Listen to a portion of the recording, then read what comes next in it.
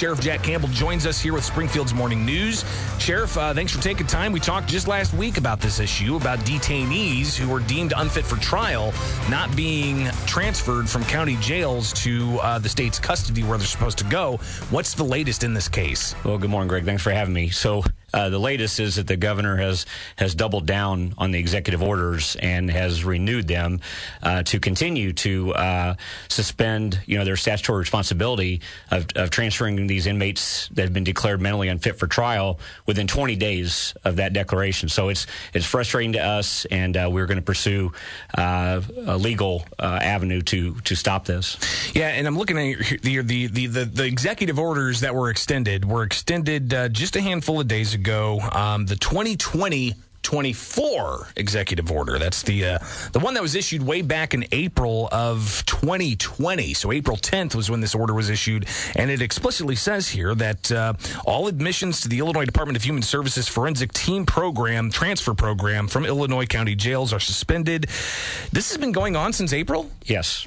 So how's that been, you guys handling this at the county jails? Has it been a complete blockade, or has there been some transfers going on? We've been able to transfer some, and I think it reached a high of 15 of these inmates that had been declared unfit.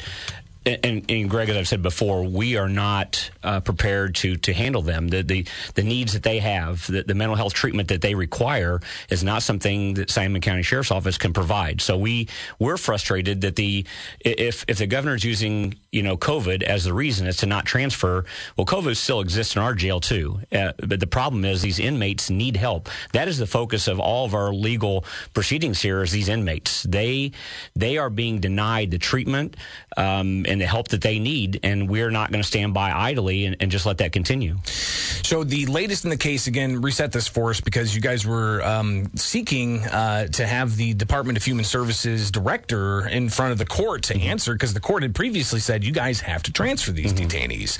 So what ultimately happened last week? Well, again, Dan Wright is our attorney, so I would rely on Dan for some specifics. All of the legal ins and outs, exactly. Sure. No, I understand. It gets complicated.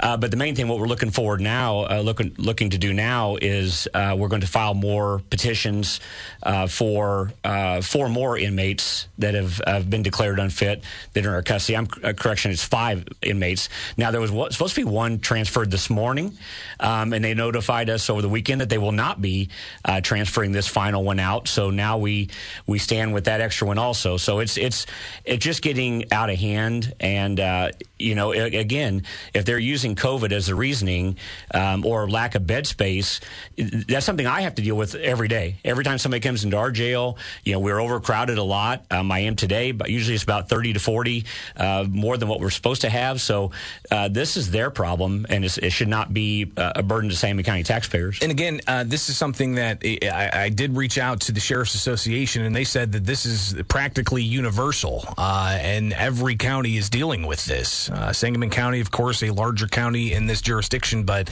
I mean, you've got Peoria, you've got Decatur, you've got even Chicago. I mean, talk about the burdens that you're hearing from your fellow sheriffs across the state and having to deal with this non-acceptance of detainees unfit for trial. There's about over 100 around the state that are awaiting that transfer. And Greg, we just came off the whole issue with the Department of Corrections and them refusing to take those inmates. So the state has pushed this burden, the financial and potential problems, back onto the counties. There's 102 counties in Illinois. Every sheriff's dealing with the same thing, and we all have the same frustration. None of us have the mental health coverage that these inmates require. So it's wholly unfair to the inmates, especially, and to the taxpayers. And we are going to do what we have to do to force the state to take these inmates. Sheriff Jack Campbell with us here with Springfield's Morning News, now at 7:28. I'm Greg Bishop, and again, we're talking about the detainees that are deemed unfit for trial not being taken by the state's Department of Human Services as they're supposed to by law, and this all based off an executive order that Governor J.B. Pritzker issued April 10th, not of 2022, not of 2021, April 10th of 2020. And this executive order was reissued just a handful of days ago, essentially saying that the Illinois Department of Human Services forensic treatment programs, admissions to from county jails are suspended. So we'll keep a close eye on what happens here. Sheriff, greatly appreciate your time. And before we go, again, I mean, it's tomorrow's election day, believe it or not. But, you are an elected official, and you talk about some candidates at times. Who are you backing? Yep. Well, specifically here locally, I like to, Steve McClure for state senator, great friend. Tim Butler, obviously. John Milheiser is a great friend, former coworker for Secretary of State. So, it's the ones that have been the most active here in Sangamon County, the ones I'm focusing on.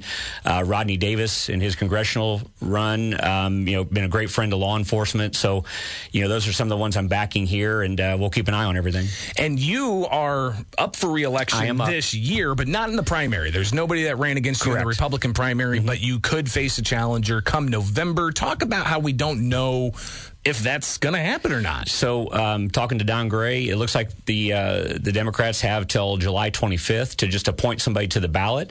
And I don't know what's going to happen. But, I know I did my job. I worked hard. I passed petitions, got my signatures, and did it the right way to get on the ballot.